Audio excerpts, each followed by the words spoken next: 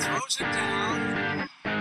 Caught by Boston College. I don't believe it. Oh, it's a touchdown. The Eagles win it.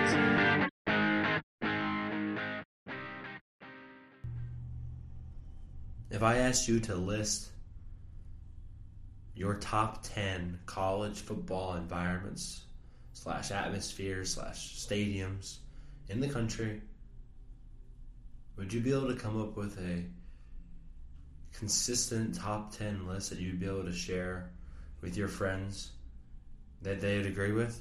Probably not. Probably not. It's such an interesting discussion that we have about home field advantage. We make it to the Super Bowl so many times because they earn home field advantage throughout the entire playoffs. In baseball, playing in your own park makes a huge difference because the parameters of the game literally change. So home field advantage obviously plays an important role in both professional and collegiate sports.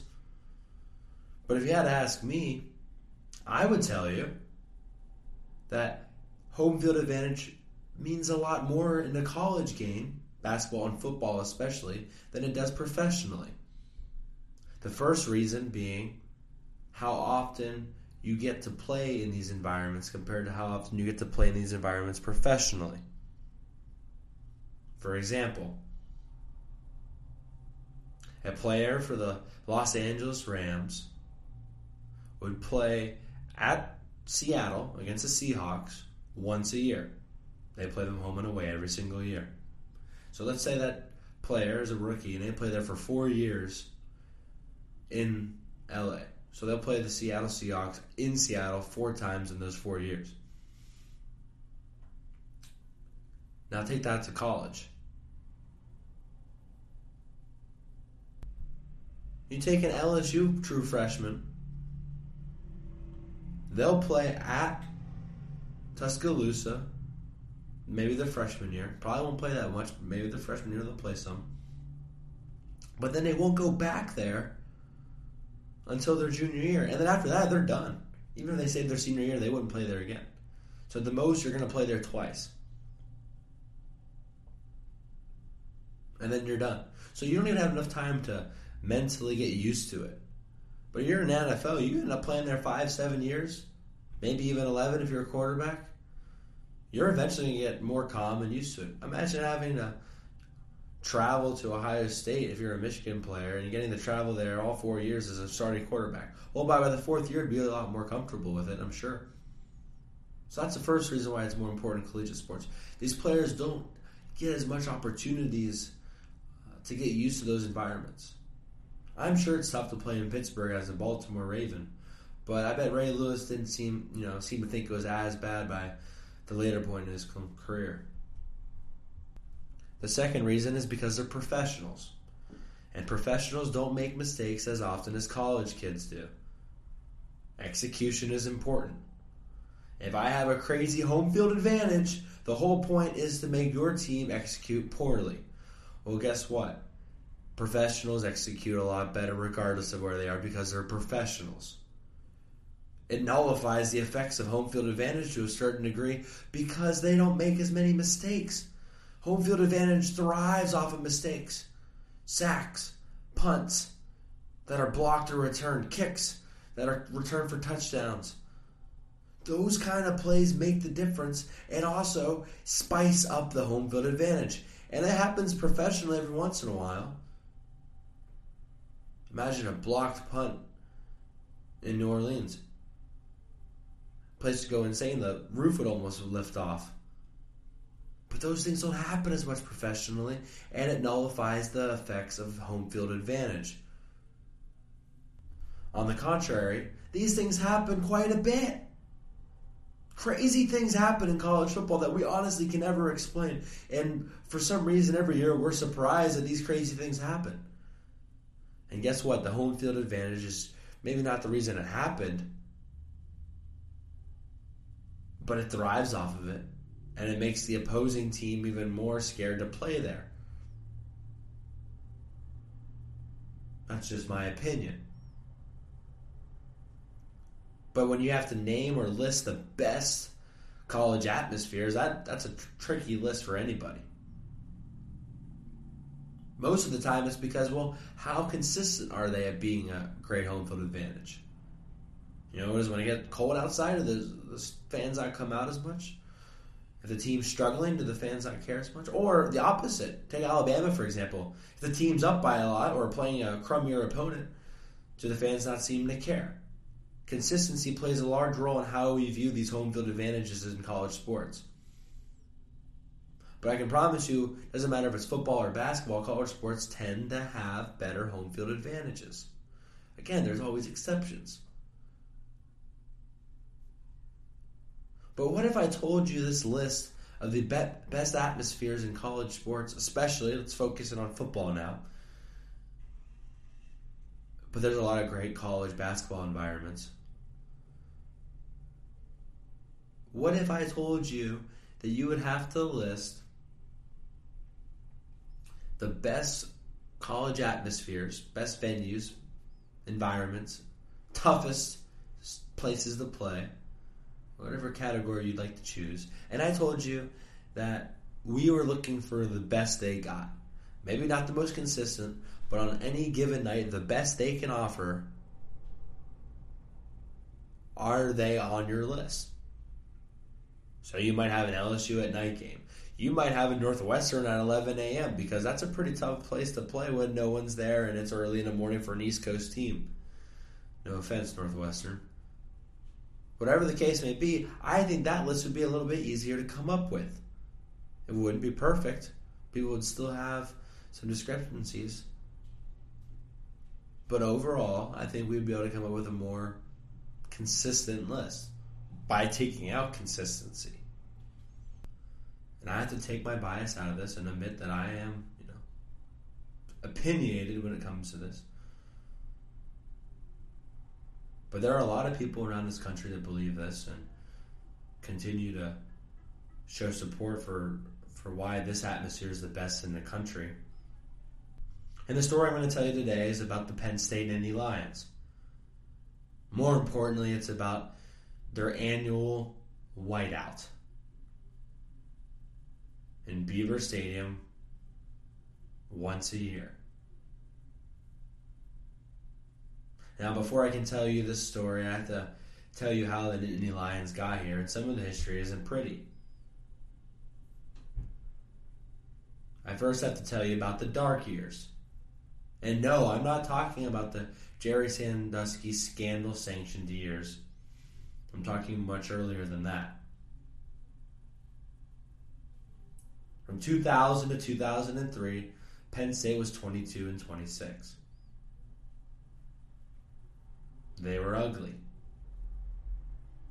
Alumni were missing the days when Penn State was going up and down the field and stopping every offense they came across on defense. Well, that wasn't the case anymore. Penn State had lost its shine. People didn't believe anymore that this team was ever going to reach success again. It had been almost 20 years since they won a national championship. Their last truly successful year was in 1999. People were starting to guess whether or not Joe Paterno was ever going to be successful again. Some people already were kicking him out the door. Well, 2004 wasn't much more success for the Nittany Lions. But something happened in 2004 that makes the Penn State whiteout so important today. And it all starts because of a guy named Guido D'Elia, who is a former director of football communications and branding.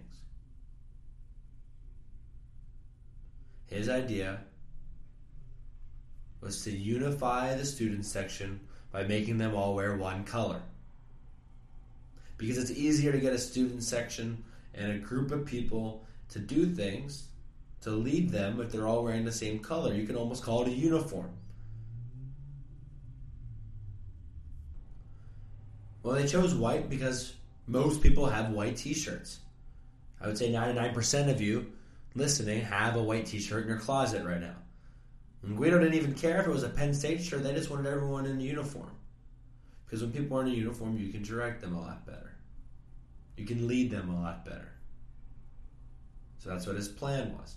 Get everyone to wear white and unify the entire Beaver Stadium, especially the students.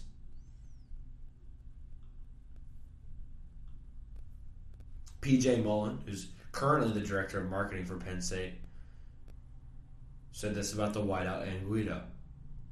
Quote, "The whiteout is the greatest scene in American sports. Penn State fans, past and present, hold some of their most sacred moments at Penn State whiteout games. When Guido came up with the idea back in the early 2000s, he was trying to figure out a way to unify a crowd and make them one gigantic force. Songs and chants and cheers are great, but wearing one color that symbolizes our class, dignity, and pride was a true rally cry for the fans to come together as one.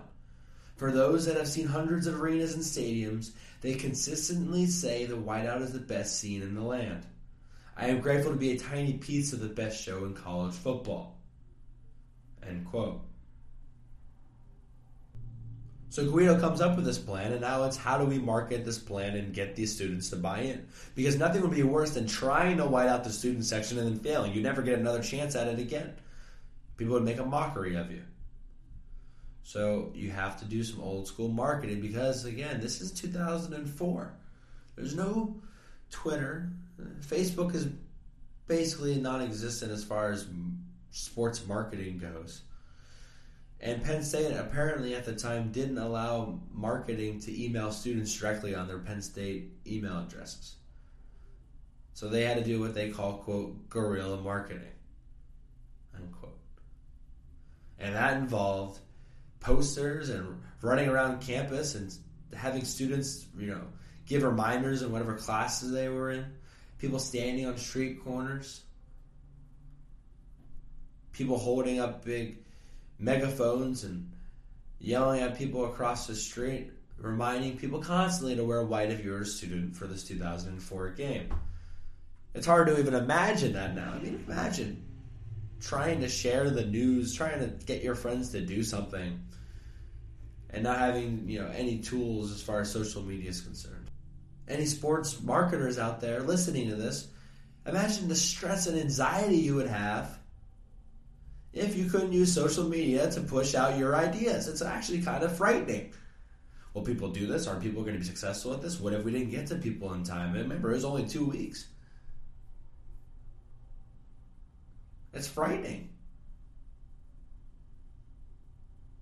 And again, this is not a time when things were going great for Penn State football and you can keep trying things.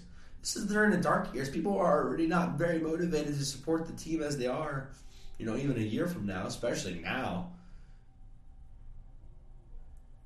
Tim Ford from the Daily Collegian wrote, quote, "There were those still hoping the Nittany Lions' losing record could be swung around the right direction. A big upset over a powerful team would be cool, right?" End quote. It would be cool. Unfortunately, it wouldn't happen. Penn State loses to Purdue 13-20. They do have a Hail Mary at the end of the game, so it is close, but they do lose. And you thought maybe this would be the end of the whiteout, and you never see it again. Also from the Collegian, quote, "Following the tough defeat, Lions fans filled out of the stadium, accepting their lot as the has-beens of the college football world." End quote.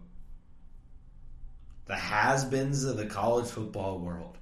I can only imagine the hot takes that were coming out in 2004. But you have to give a lot of credit to the Penn State marketers and the people around the program at this time to keep it positive and finding new ways to keep the spirits up. Because it's very easy to go down a slippery slope if you're a Penn State fan right now, and they're just fire everybody, fire everything, and not really support the team. Well, regardless of what happened in 2004 the rest of the year, the student whiteout was still considered a success. Wade Malcolm wrote, quote, "You students marched into Beaver Stadium like an army for the Purdue game, decking yourselves out in so much white that the student section looked brilliant." That was on October 18, 2004, end quote. An army. To be fair, an army, the student section at Penn State's around, just over 20,000. All wearing white, it would look like an army. It was a uniform. And I do think when that uniform is on and you're wearing white, it is a lot more conforming to do what everyone else is doing. The DJ at Beaver Stadium, who just happens to be P.J. Mullen, who was given a quote earlier, has a lot more say of what you're going to do when you're all wearing the same color. It's amazing how uniforms work. Well, besides a couple, local newspapers and beat writers supporting the whiteout, it didn't get that much attention in 2004. But that would greatly change the following year. In 2005, things would greatly change for Penn State football. Number one, Penn State football was a lot better in 2005. They ended up going to the Orange Bowl and beating Florida State in a Bowden versus Paterno showdown. If you ask people what they thought about the 2004 season, they'd say the defense was great, but the offense slowed down the defense. And that's probably true. But in 2005, things came together. Another reason why things were so successful was in 2004, they finished the year with wins against Indiana and Michigan State. Oh, and by the way, they brought back 18 starters from 2004. We talked about how the offense was struggling. Well, they brought back 8 starters on offense. Oh, and this one guy named Michael Robinson. It was basically their do-it-all player at Penn State, but then only played at quarterback in 2005. The great defense was also back. Now, for you to understand this defense didn't allow more than 21 points in a single game in 2004. So they weren't losing games by getting blown out. They were losing games because they literally couldn't score an offense. Well, Penn State goes on a tear early on. I mean, they beat South Florida, they beat Cincinnati, they beat Central Michigan at home. Then they play at Northwestern, almost lose. I think they win by 5. Then they play Minnesota at home, and they blow out Minnesota. And then a huge matchup against Ohio State. If you were listening closely, you'd realize that Penn State had not 1, 2, 3, 4, but 5 of their first 6 at home. Not too shabby to start off the year. Not too shabby at all. And it took all the way until October 8th when they play Ohio State for them to be ranked. So they're 5-0 going into this game against Ohio State. They're 16th in the country. Ohio State is number 6 in the country. College game day shows up. I mean, this is a pinnacle of success. I mean, this is like Penn State revival. After the dark years, this is the comeback season that's going to change everything for Joe Paterno. And what better way to unite the students once again than a Penn State whiteout? And a common theme throughout the whiteout and people discussing whether or not the whiteout does make an impact is whether or not they actually win games. They lose that first whiteout game against Purdue. They are also 9.5 point underdogs. They only lose by 7. This year in 2005, they're 3.5 point underdogs to Ohio State.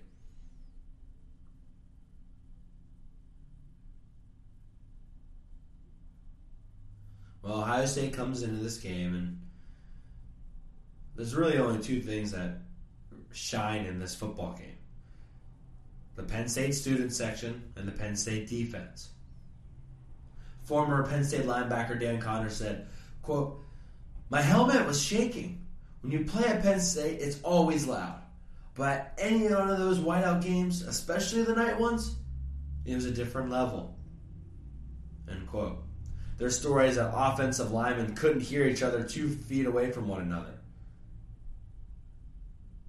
And of course, Kirk Herbstreit that night says, quote, "The best student section in the country. They're crazy." End quote. The Penn State whiteout in 2005 by the students left a permanent mark on the whiteout history. Since then, people remember the 2005 game way more than anything that happened in 2004. And that 2005 game, because they won that game, created, as underdogs I should state, created this idea that when there's a whiteout game, it doesn't matter who comes into Beaver Stadium, the Nittany Lions have a fighting chance.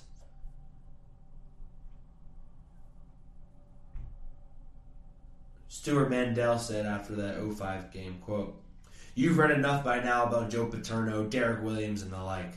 Let's take a moment to salute the Penn State student section. Their organized whiteout against Ohio State was so effective that it looked like someone was shining a great spotlight on them throughout the game." End quote. Now, instead of just local attention, Penn State was earning national attention for their whiteouts. I'm not a Penn State marketer, but I'm assuming that's a pretty darn good thing. And whiteout was there to stay from that point on. Immediately, Penn State wanted to do a full stadium whiteout the following year in 2006. Guido, again, the founder of this whole whiteout, fought tooth and nail to keep them from doing this. They're like, no, we don't have a great game this year for it. Let's hold it off, because you do a full stadium whiteout and it sucks, then you ruined it. And we're right on the verge of this becoming a renowned national thing. Hold off. And he gets them to hold off in the 2006 season, which was the right thing to do. By the way, Penn State loses to Michigan in 2006, which would have probably been the whiteout game that year. Michigan was number 4 in the country at the time. But then 2007, they have the perfect opportunity. Notre Dame early in the season, so you don't have to worry about poor weather, and a quarterback named Jimmy Clausen coming to town. Jimmy Clausen was this true freshman quarterback from Notre Dame that was the wonder boy, the poster child for Notre Dame's success. He was going to lead Notre Dame to this incredible victory. Notre Dame doesn't score an offensive touchdown in 2007 in the inaugural Penn State whiteout. Full stadium whiteout. Nothing's better than that. The defense suffocates Clausen all day long. They end up winning the game from a score about 31-10. The only reason they got 10 points is because Anthony Morelli threw an interception to Darren Walls, and Walls took it back for a touchdown. You thought after the touchdown early in the game, but maybe it would take the crowd out of it. But this Penn State whiteout crowd and this Penn State defense suffocated Notre Dame that day.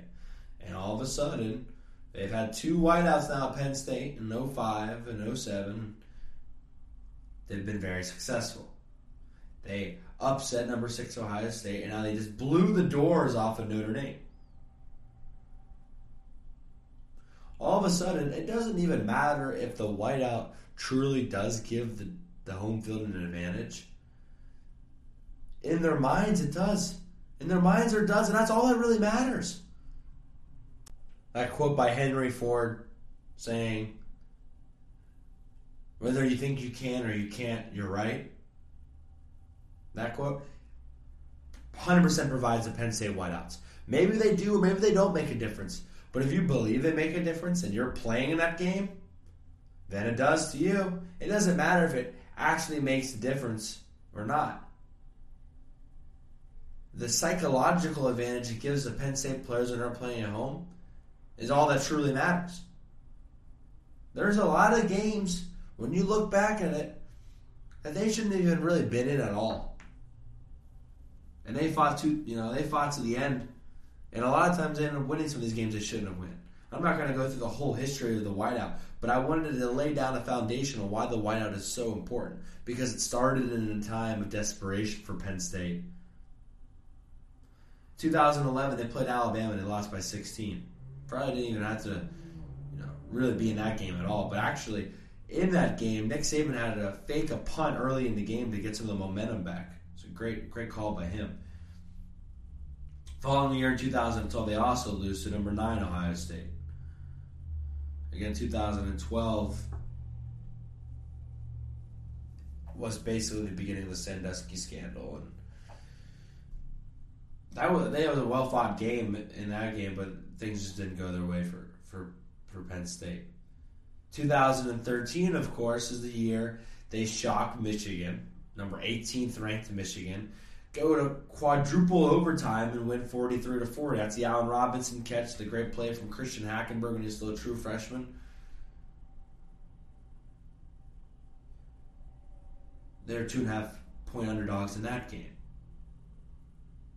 The following year, 2014, they play Ohio State again. It's going to become a common theme. Since 2012, it's been Ohio State, Michigan, Ohio State, Michigan, Ohio State, Michigan, Ohio State, and then Michigan again this year.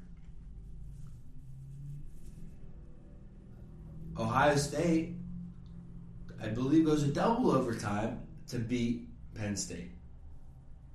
This Ohio State team is the Ohio State team that ends up beating Alabama and wins the national championship, by the way. They were 14-point favorites coming into the whiteout, and they won, I guess, by 7, but they went to overtime. I always thought that was weird how the covers worked for overtime. I feel like you get to overtime and you win by 7. Doesn't seem fair. Anyway, the following year they played Michigan, and that Michigan game in 2015 was at noon. Doesn't have the exact same effect, because why the whiteout is so successful in some parts and why it's so chromatic and why is it such a visual astonishing to look at is because of the contrast.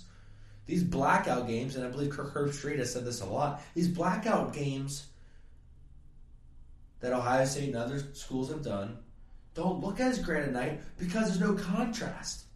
I always thought Iowa should do a gold out because that at least pops off in the night sky.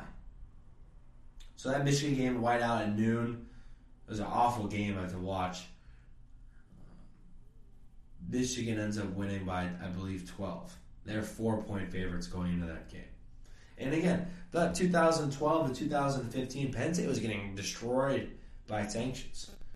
And they're playing number 9, number 18, number 13, number 14. They only win one of those games, but they sent 2 of them to overtime. And in those games, Ohio State in 2012 and Michigan, in 2015 are the only ones where they are unsuccessful as far as covering the spread. And then 2016 happens. In 2005, what that game meant for the university during the dark years is what 2016 meant post-sanctions for Penn State. Number 2, Ohio State Buckeyes come into town. Penn State's already lost 2 games during this season. Ohio State is 19.5 point favorites. 19.5. When should a team ever be 19.5 point favorites going into Beaver Stadium? I'm not sure about that. And you know what happens in this game, of course. Marcus Allen blocks a field goal. Grant Haley picks it up and he scores. Takes the lead, and then the defense suffocates JT Barrett in the final couple minutes of the game. Penn State walks off. Crowd storms the field. That was a kind of turning point for Penn State. They ended up winning the Big Ten championship that year and haven't looked back since. I mean, they've played great football since then. Obviously, 2018, Ohio State gets their revenge. They win in the whiteout by 1 point. I believe they were 4.5-point favorites in that game. But jumping back real quick, in 2017, Michigan comes to town. And a lot like Michigan's coming to town this weekend, where they're number 19 in the country. They're not sure what's going on here. They're 9.5-point underdogs to Penn State. Well, they end up losing 42-13. So there's a lot of similarities in the game coming up this weekend. So I wanted to give you that quick rundown of the history there, because although it seems like they're not successful in a lot of these games, number one, they've played a ranked opponent in a whiteout game since 2011 when Alabama came to town. And number two, they went through some dark years at the beginning of that, and then they went through sanctioned years in the middle of that. So your best teams, when you're sanctioned, or you're just not very good, the whiteout seems to be pretty successful, at least at covering the spread and making the games interesting. Head coach James Franklin loves the Penn State whiteout game. He talks about it all the time. Quote, "The only thing I like more than Christmas is a whiteout football game. I am jacked up like I am every year because the environment is so special. I think Beaver Stadium on a normal game day is a top 5 environment. A whiteout game day is something you don't really understand unless you come and experience it for yourself. And it really is a special, special treat. There's nothing truly like a sea of white." Commentators from ESPN, from everywhere, say how special it is to call one of those games. From a marketing perspective, it's a genius thing, and Penn State deserves a lot of credit for it. But there's also a bigger impact. Obviously, they affect the game. The whiteout affects the team coming in there. Urban Meyer just said the other day, the best thing about the whiteout this year is he doesn't have to coach the opposing team for it. He doesn't have to be there. That says something when Urban Meyer, who actually had a lot of success playing Penn State in these whiteout games, who has coached everywhere and has won national championships, says that is one of the toughest, if not the toughest, environments in the country. Because it's so foreign for these kids. These players don't see things like this all the time, even in college sports, even in the Big Ten, where there's a lot of great home field advantages. You only going to get to play there once or twice. So you're not going to get used to it. Like I said at the beginning of this whole podcast, you're never going to get used to it. And because of that, you can never prepare yourself. And if you execute poorly, it's a positive feedback. When you do something wrong, the crowd gets louder. That impacts you. When you come out of your visitor locker room and you're trying to walk out of the tunnel, and there's basically just people being held back by security, yelling at you, throwing things at you, that takes an effect on you. When you get out onto the field and you're trying to talk to someone and you can't even talk to the person 2 feet away, that makes a difference.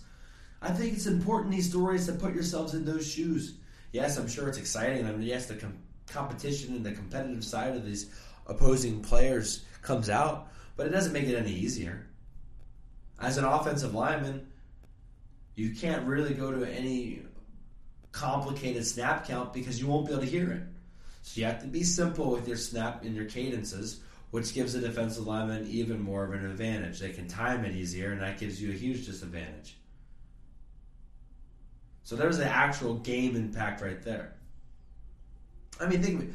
111 decibels by Joe Herman was recorded in 2014, I believe. That is what they say, 14 decibels shy of what they would consider pain in the ear. That's phenomenal.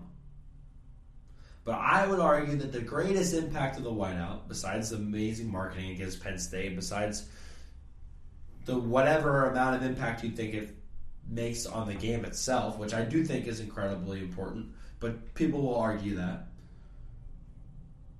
And they should argue that. The biggest important, though, it has is recruiting. Grant Haley, who picked up that blocked field goal and returned it for a touchdown in 2016, said, quote, "The whiteout is one of the reasons why you come to Penn State," end quote. And that can't be more truthful. Penn State will have probably around over 100 recruits on Saturday for this game, and it makes a difference. As I mentioned, I'm biased about this. I sat in those front rows of those whiteout games, and they marched all the recruits through the student section They're getting high fives. Life's great for them. They don't say, hey, these are the recruits, but everyone knows. Obviously, that makes an impact. It doesn't even matter if they win or lose the game. Seeing those things, why would you not want to play in front of that environment? Even when Penn State's bad, those games are obviously, still on the ABC in prime time quite a bit. Why would you not want to play in that environment? And that recruiting gives you an advantage in later whiteout games against even tougher opponents. So I do think it makes a difference on the field, but I think it makes a little bigger difference in recruiting. No one else in the country besides one or two schools even gets close to the numbers that Penn State has usually. But when they somehow cram in 112,000 for a whiteout game at night, forget about it. Why would you want to play anywhere else if home field advantage in a stadium atmosphere like that means something to you as a recruit? It's that simple.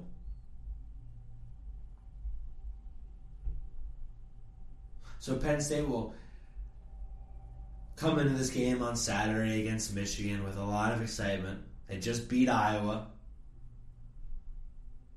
They see the rest of their schedule and they think they can beat everyone on it.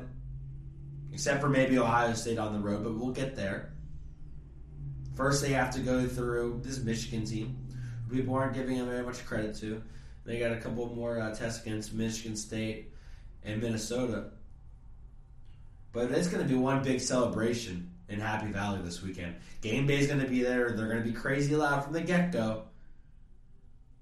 I remember when I was there in 2017, students started lining up for college game day to get into the pit. I'm not kidding you. At midnight, 12:30, there were already students lined up. At 3 in the morning, they had a backyard football game on the middle of Old Main Lawn.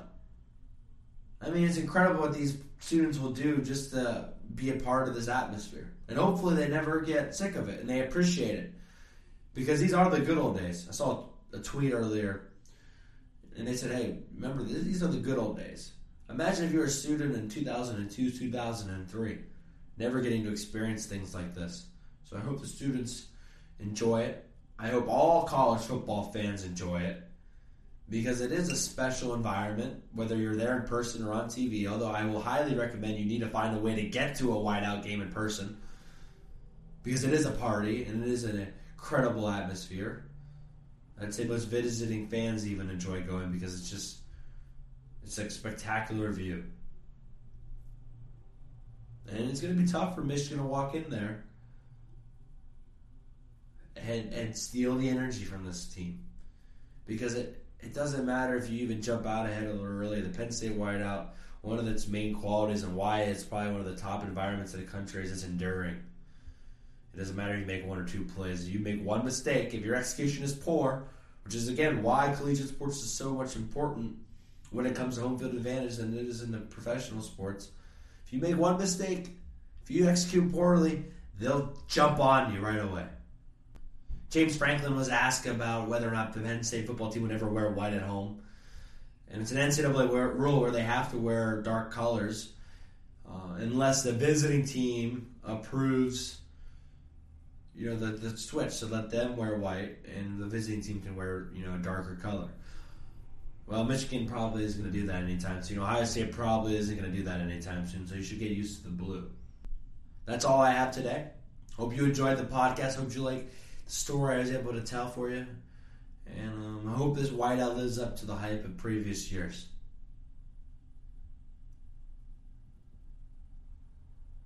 I guess in a way you could call this next session the postscripts of the story I just told you. For those that don't know, my name is Corey Lestochi, Cory Lestochi.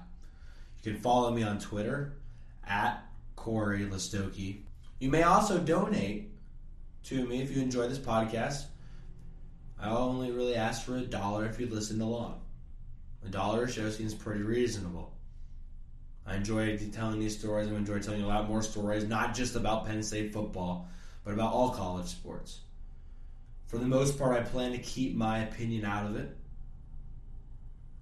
There's a lot of podcasts and shows about college football, but not a lot of them just talk about football in a more non-opinionated way. That's what I plan to do with this podcast. Again, if you have any questions or feedback, please reach out to me. Have a good one.